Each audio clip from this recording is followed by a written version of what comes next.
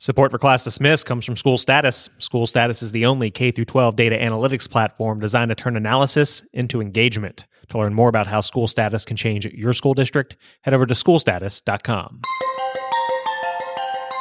You are listening to Class Dismissed, episode 62, and I'm your host, Nick Ortego. New research shows the most effective teachers do this one simple thing, why a Maryland school is doing class rotations for kindergartners. And if teachers could travel back in time and give advice to themselves just before they started teaching, what would that advice be? Stay with us.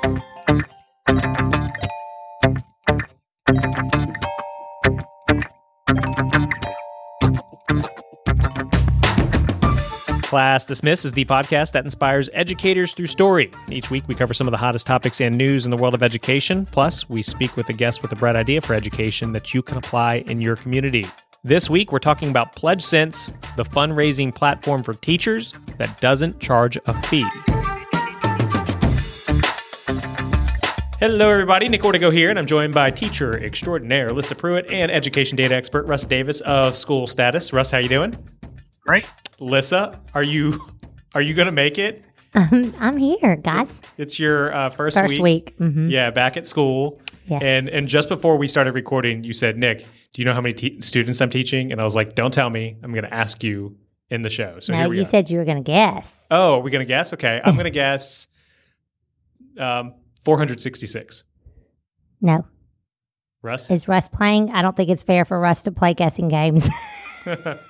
I'm always trying to get Russ out of the game. Is it less than 200? I think it's less than 150 probably, right? Russ is checking wrong. He's checking in School Status right now, and he's looking up your profile to see. 720. No, but 720, I know that wow. 720, that's a lot. That's a lot of kids, guys. 720 kids come through my classroom. In a week? In a week. Okay, gotcha. I see 720 a week. So that's more cattle call than anything, isn't it? Like, I beg your pardon? My classroom is not like I'm just moving them through. Nuh-uh. I mean, 720 kids, there's a logistics issue of X number of hours a day. And Do you know all their names yet? Nope. I've been writing them down on seating charts, and I definitely refer to it very slyly, so they think I know their name, but nope.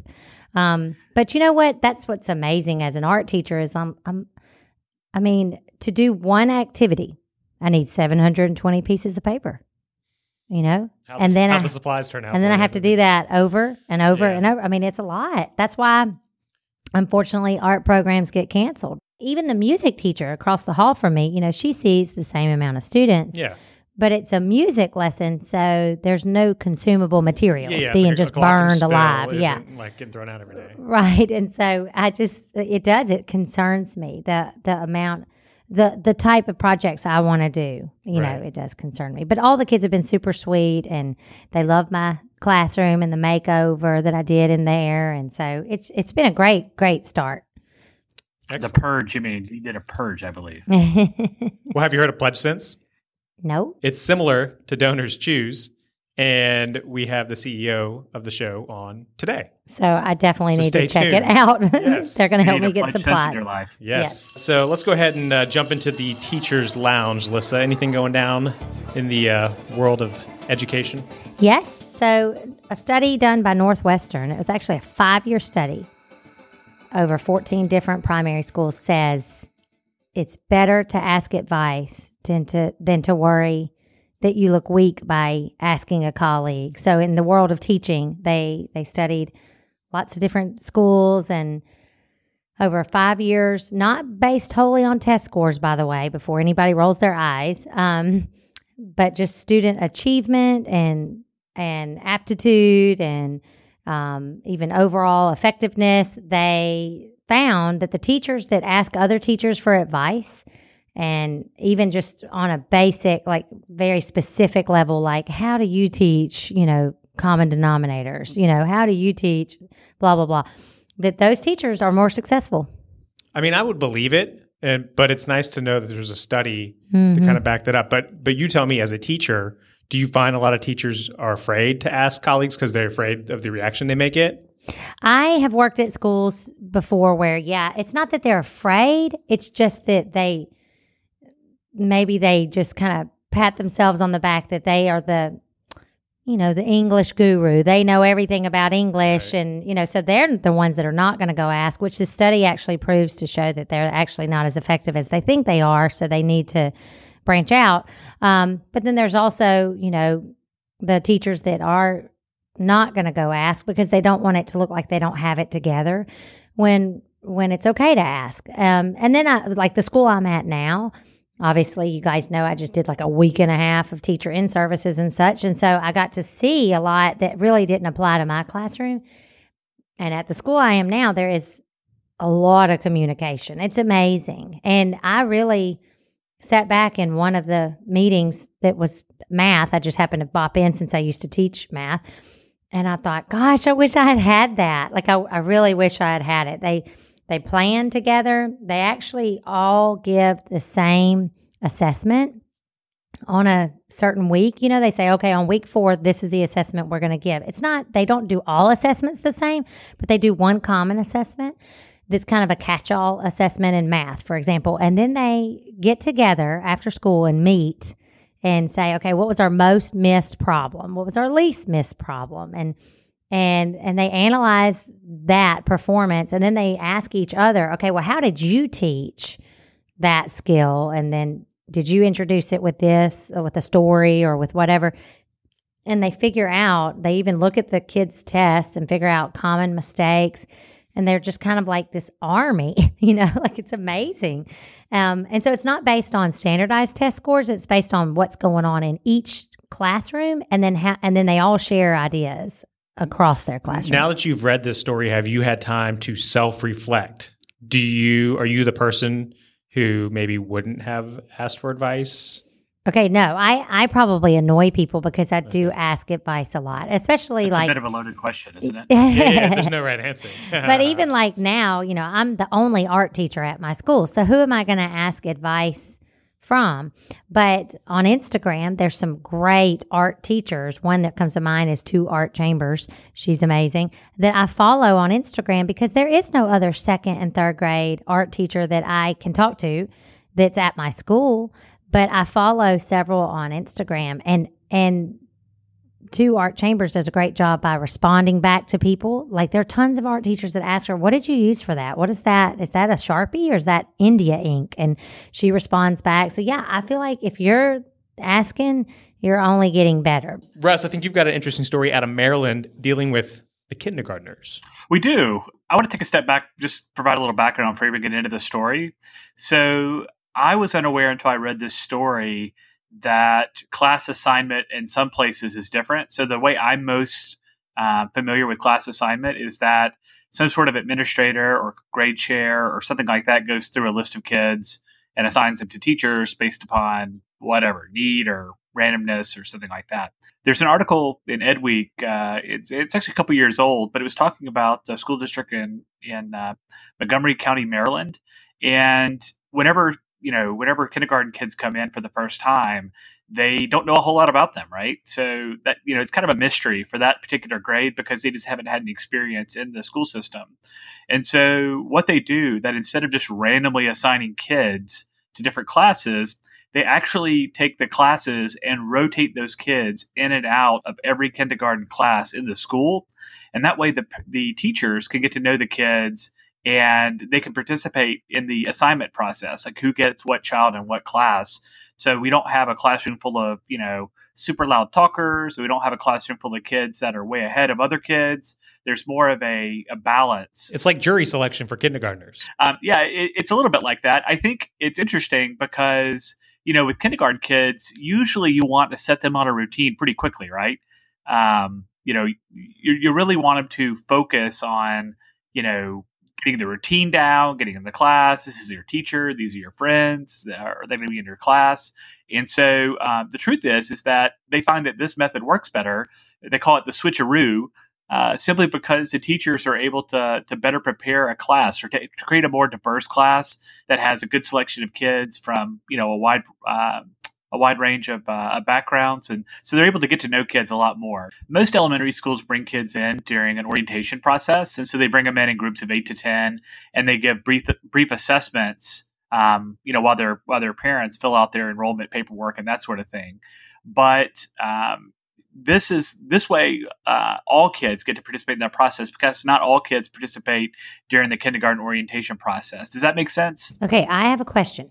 So you're saying all of the student body, the first week of school, rotates through, as far as kindergarten, all of the kindergartners rotate through the first week of school, and then they decide, okay, you guys are in Miss Barnes's class, and you guys That's are correct. That is so fascinating. I did not catch that at first. I understand what you're saying as far as when you do kindergarten roundup, not everybody comes, and then so you get your classes evenly dispersed, and then you have, like you said, 20% of people show up and you don't know anything about them. And so this is interesting, especially even not just with who knows what, because you're always going to have a mix within a class of as far as who already knows how to do their letters and sounds and who doesn't.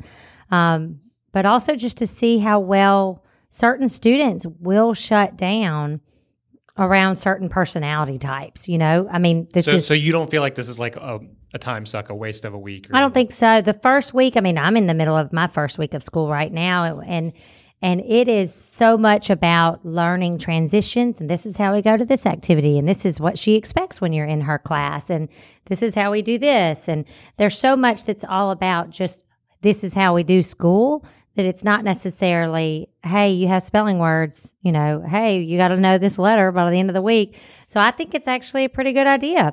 Well, what they're saying is it gives people back the time that they would spend regrouping kids. Like there's going to be a time suck anyway at some point where they're going to have to go through their class and regroup everybody and you know, recreate their small groups and things like that. It's front loaded. They're just trying to get that, you know, out of the way early. Something that I thought was really interesting is that there's a quote in the article that says, quote, "We literally designed flip charts with times at the top for exactly what we should be doing at exactly the same time every day." So they have some consistency across all their classrooms so that they're not teaching something a little differently, or, you know, they have a lot of structure to it. So the kids are getting the same experience in all the classrooms so that whenever they do start in the kind of their static, you know, configuration, then they don't have to go back and reteach or anything like that. So they're trying to make it as efficient as possible. I think it's worth an experiment. You know, I think, you know, I don't think this is one of those things that we like to bring to the podcast because it's not terribly difficult to implement, and it's probably not going to have, you know, if you screw it up, it's probably not going to have a lot of long lasting, you know, side effects. So I would encourage a school district out here to start planning for next year and start looking into this process. It seems pretty fascinating. Lisa, since you're not on Twitter, I have a question for you. If you could go back in time and give advice to yourself before your first year of teaching, what piece of advice would you give yourself? Just one piece. Give the kids a break. Give the kids a break. That's what I would give to myself. Yeah. What do you mean by that? I think, you know, new teachers, or I guess I should just say myself as a new teacher, I did a lot of planning on the front end. So because I put so much work into it ahead of time, then I expected everything to go very well. And I probably over-planned and I over-corrected and I did it. And so I think back on now that I've taught as long as I've taught, I look back on times where I was probably a little more rigorous than I should have been, and maybe just realized that these are kids. Like, you know, instead of being like, what, they just messed up my lesson because they're goofing off. But I mean, that's what kids do. So probably just give them a bit of a break, because it's amazing to me how much kids are learning when they look like they're not learning. You're like, there's no way that kid got that. And then you ask the child, so what did I just say? And then they repeat everything you just said. We asked Twitter that question, like to teachers through our Twitter Class Dismissed pod. And we actually got a lot of responses, a little thanks to Russ for helping kick it out there. But I mean, I was really impressed with some of the returns we got. So I'm just going to kind of read through what these people who are, you know, either retired teachers, active teachers, superintendents in some cases, kind of what they said. If something really, you know, like hits you, go ahead and speak up. But Sarah Christine wrote, "Connect with colleagues, listen and learn, but don't be afraid to be bold and do you." Joel Bazaire. Joel was one of our guests back. He was the one who had the book for the math class. Remember the novel for the math class? He wrote, "Kids first, content second, and maybe even lower, but kids first, which is kind of what you were saying. What I'm saying, right? Yeah. Susie Dillard, friend of the show, talk with every student individually during the first few days, share your story, observe rockstar teachers, which kind of goes in line with what you were saying at the top of the show, Lissa. Ask them to observe you with feedback, attend student games, programs, and events. How important is that, in your opinion? I think it's pretty important. Yeah. Yeah. Attending those extra events? If you can, yeah, and definitely. I think it's community, right? Yeah. And even if you couldn't attend, ask about it the next week. Hey, how did that go? Even though you couldn't go, ask how it went. Yeah, that's good.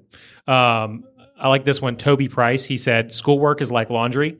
You don't ever finish. You'll get caught up, but never done. Use that to know this. Pace yourself each day and night. Work hard, but unplug and recharge just as hard. Yeah, that's a good one. Teresa Jenny from Lamar County says, I wouldn't care so much if my room was ready for the first day of school or if it looks spiffy. Kids just want to know that you genuinely care for them. It doesn't matter what's on the walls or what theme you went with. You should add student work and anchor charts to the walls. Chad Shealy, superintendent, says, don't take angry comments personally. Hurt people. Mm-hmm. It's never really about what it appears to be about. Don't talk, listen. And he said, I tell myself to write and mail welcome to my class postcards before my students arrived and make positive calls early, which, by the way, I got an email through school status software, by the way, from one of my son's teachers that was just like, hey, so glad to be teaching your student. And I thought that was really cool. Like, I thought it was nice to have a teacher reach out to me. So kudos to you. Yeah, I don't really understand how more schools don't do that.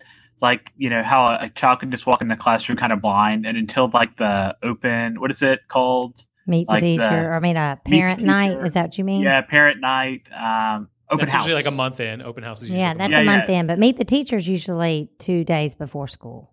Yeah, I really think my child's entering a pre-K program this year, pre-K 3, and we got a postcard from their teacher, from her teacher saying, hey, we're excited to have you and let's get this thing going. Like it was, it's really kind of nice.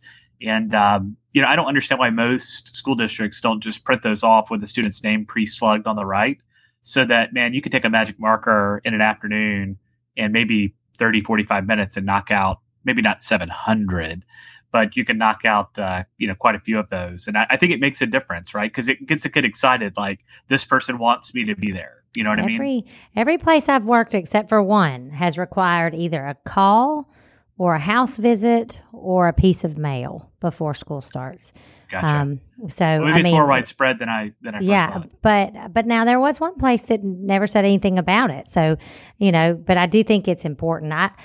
I remember when we did the story on the teacher that goes to visit every single one of her students. Yeah. And Colorado. that has, I had not heard of that and before that show, but the teachers at my school, there's several that went and visited every single student. And I thought, wow, that's so cool. Cause why did you do that? 740. Yeah. 720. I know. I need to do that, but I do take it upon myself as the art teacher to try to make positive contact. I actually try to keep record of each class and each Friday I try to send out positive emails to the parents based on something I've seen in their child in my class, just because it's easy if you have them in a supplementary area. It's easy to, find something positive to say to where there has been a positive comment, at least if not from just the art teacher, before the math teacher has to make contact about something.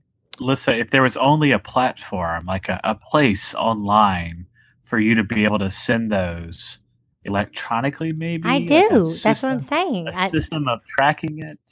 Oh, you mean on school status? I can keep track of who I've already sent to and who I haven't? Absolutely. Well, I do send through school status, but I don't know. So you're saying I can scan a roster and say, oh, I haven't sent one to Emilio's mom. I need to do something. If you go to the communications module, you can see who you have and have not sent a message to. Okay, I like it. Gerald Loden, he says, my advice would be the value of having a great mentor your first year and mentors throughout your career. Additionally, realizing that you will never be perfect, but you can be better today than you were yesterday. And Tim Scott says, you're neither as good as you think on your good days, nor as bad as you think on your bad days. You'll never completely figure it all out. love the kids, and do your best, which I like that, you know. And then Steve Webb says, invest in relationships, students to learning, students to students, students to staff, staff to staff, staff to parent community. And then I also put it on Reddit, and somebody replied, build a network with fellow teachers. This is especially important once you realize that not every principal or administrator has your back. So it was work with your colleagues, but maybe in a more sinister way. But what do you guys think? Good advice? I think I was impressed. Yeah, I like it. I like it. Yeah. I think this is the time of year to ask for good advice. Like you get to 3 weeks before, Thanksgiving break, and it may be survive, just survive, right? Like persevere, make it all the way through, So I think this is my favorite time of year because, all the pencils are sharpened and people are, upbeat and everybody's wearing their best new clothes and, everybody's ready to go and learn. And, you fast forward a few months and some of the newness and the shyness worn off, but it's exciting. It's exciting time. Yes. Well, are you guys ready for the bright idea? Yeah. Let's do it. We are talking about PledgeCents. And if you haven't heard of it, stay tuned. Our guest in the Bright Idea segment is Andy Shea Sabarian. He is the co-founder and CEO of PledgeCents. PledgeCents is a fundraising platform for educators, churches, youth sports, and student organizations. Andy Shea, welcome to the show. Thank you so much for having me, Nick. There are several crowdfunding platforms out there that many of our listeners are familiar with. You have GoFundMe, which is kind of broad. Anybody can really set something up. It's not education specific. There's DonorsChoose.org. But what makes PledgeCents stand out is that you guys don't charge a platform fee. Is that correct? Yes, yeah. Yeah, exactly. One of our early mottos since we started was and is every cent counts, meaning every cent an educator, a student, a parent, a principal, whoever it be, raises on PledgeCents is going to make a positive impact for their community, their classroom, their school. And so we have a 0% platform fee. And then we also don't refund the money if they don't meet their goal. So other sites, if you have a goal of $1,000 and you raise $999, they'll refund the $999 to everyone who donated. Whereas with us, you still keep that money.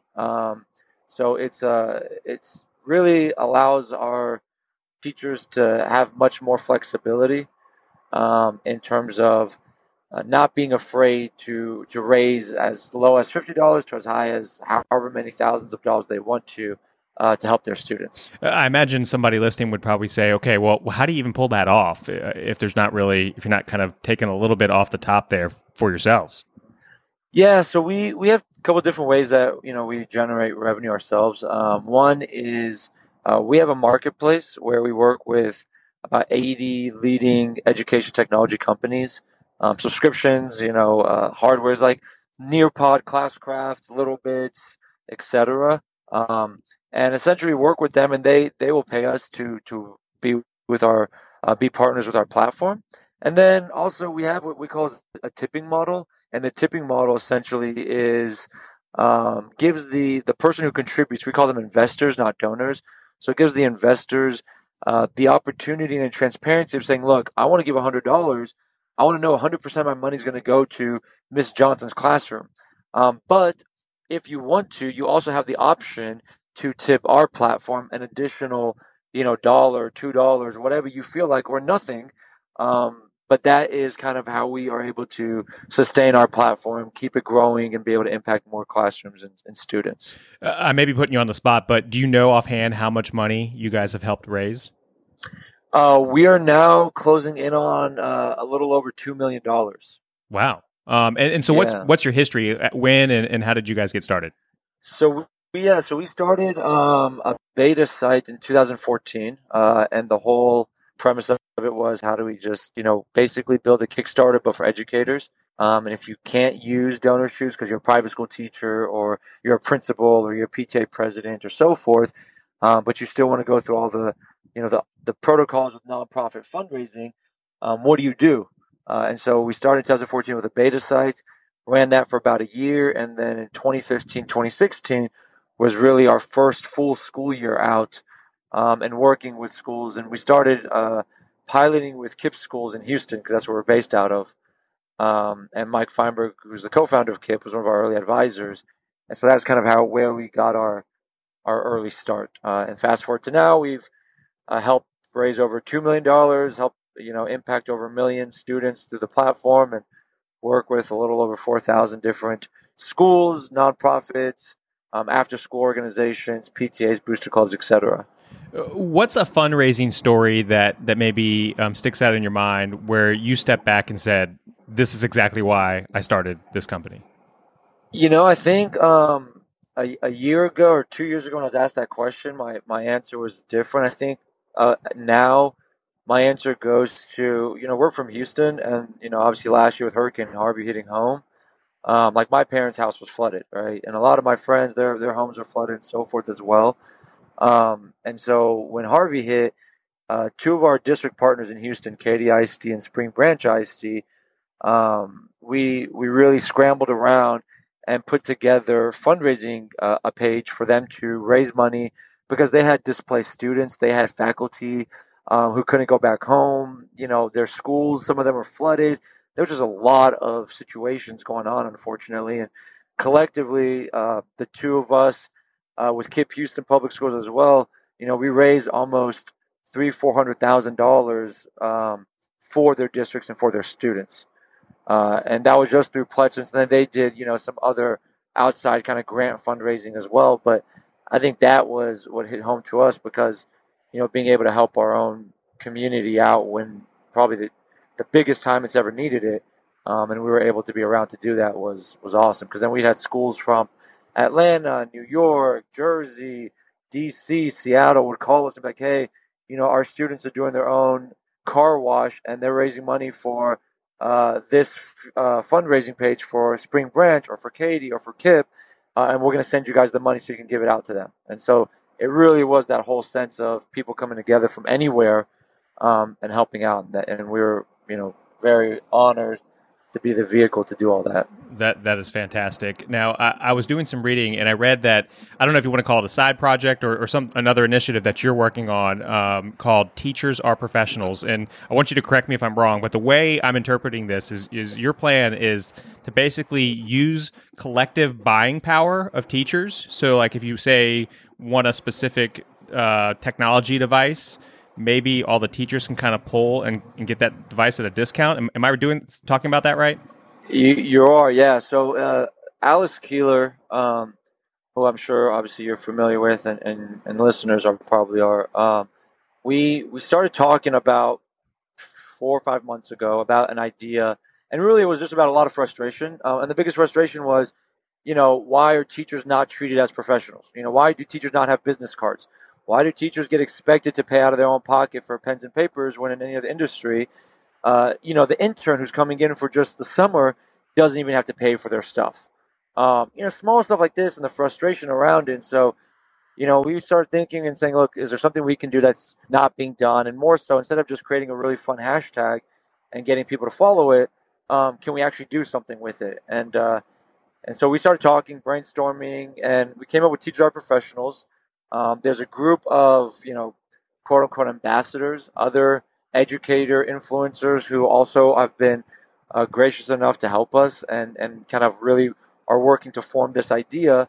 And we have, a long-term vision of it, and kind of we're breaking in different phases. And right now, the phase is we're going to issue out business cards to teachers. So Vistaprint is one of our early partners, and they're going to be donating 1,500 business cards for free. And then they're going to be giving away or allowing educators to purchase anything through Vistaprint for 50% off for any supply they need. So we're going to be doing that. And then to what you were saying is one of the big things with EdTech is, if a teacher wants to purchase it, it could be cost $100 for a subscription for a year. And we're doing a survey right now. We've done for the past few months. We have a little over 7,000 responses already. And one of the questions of the survey is, how many EdTech tools do you use in your classroom? And right now, about 75, 80% of them are using more than 15 EdTech tools in their classroom. So if we put $100 on average for one tool, that's $1,500 just to get technology in the classroom. That's not even including the pens and papers and supplies that the average teacher spends about $500-$700 on. So that's $2,500, $2,500 that a teacher's spending just to equip their students with the innovative tools that they're going to need to evolve. And so one of our goals is we want to collectively bring all these teachers together and say, look, we're going to go to partners. We have, again, 80 plus partners and others, and say, can you guys come together and say, instead of giving, teachers a teacher site price, let's give teachers a district site price.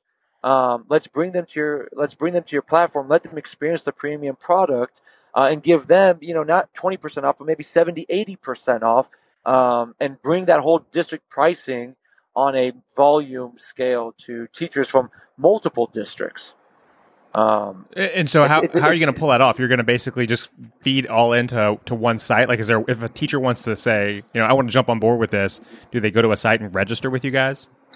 Yeah, so right now we're about to actually, in a little bit, announce the first phase. And the first phase is going to be, we're going to create a very quick and easy way where teachers just put in their name, click a button, and then we are automatically going to build the page for them. It takes 2 seconds. The page will automatically go live. In there, it's going to say, part of my goal of what I'm raising for is a bundle package to these 5 edtech companies, who are the first 5 companies who've said they're going to, jump on board and really believe in the mission of what we're doing.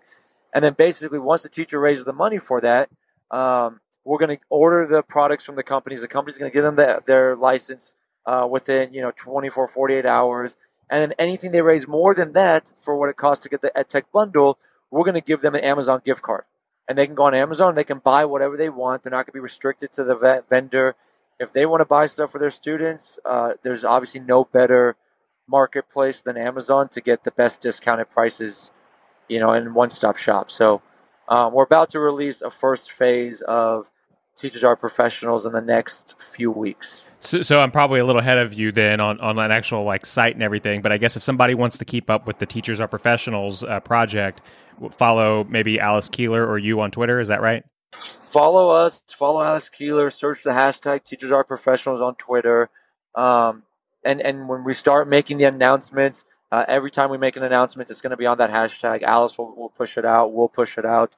A lot of our ambassadors like Steve Isaacs, Laura Gilchrist, Beverly Ladd, etc., will also be helping support and pushing it out to their networks as well. Great. If you want to find Alice Keeler, she's at Alice Keeler. What's your Twitter handle? Do you know offhand?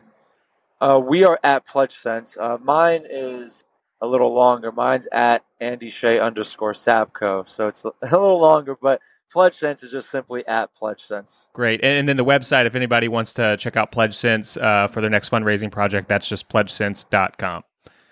Well, yeah, it's just PledgeCents.com. If they have any questions, they can contact me. It takes 2 seconds to sign up. It's free. We say nothing to lose, funds to gain. So whatever we can do to help, we're here to help. I like it. Andy Shea, are you ready for our pop quiz? Let's do this. Let's have fun. All right. If a student could only go to school for one subject, which subject should it be? PE. Why is that? You might be the first one that said that, so I got to ask why.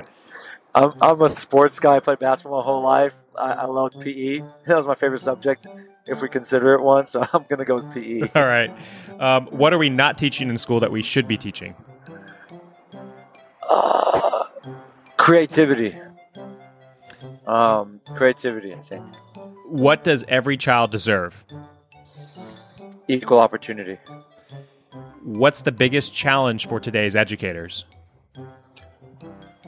Bureaucracy.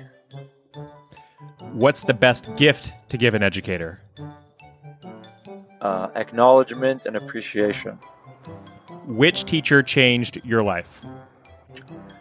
I have a lot of them. I want to say my 4th grade teacher, Miss Lever, probably she was my track coach as well, but she was the first one who was really, supporting and pushed me from becoming a C student to a B student to an A student and worked with me. And then I had one in high school, Miss Dixon, who's like my second mom, who basically helped with getting me a gold in English, which if you knew me, that was far-fetched idea. So, and I think you might have cut out right when you said the second teacher's name. What was it again? Miss Dixon? Miss Dixon, yeah. She was my high school English teacher, and she was my second mom, and she's been amazing. So I would say her as well. Great. And last question, pen or pencil?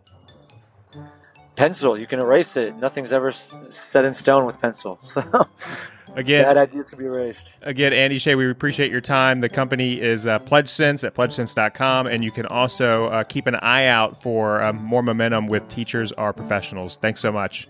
Thank you for having me.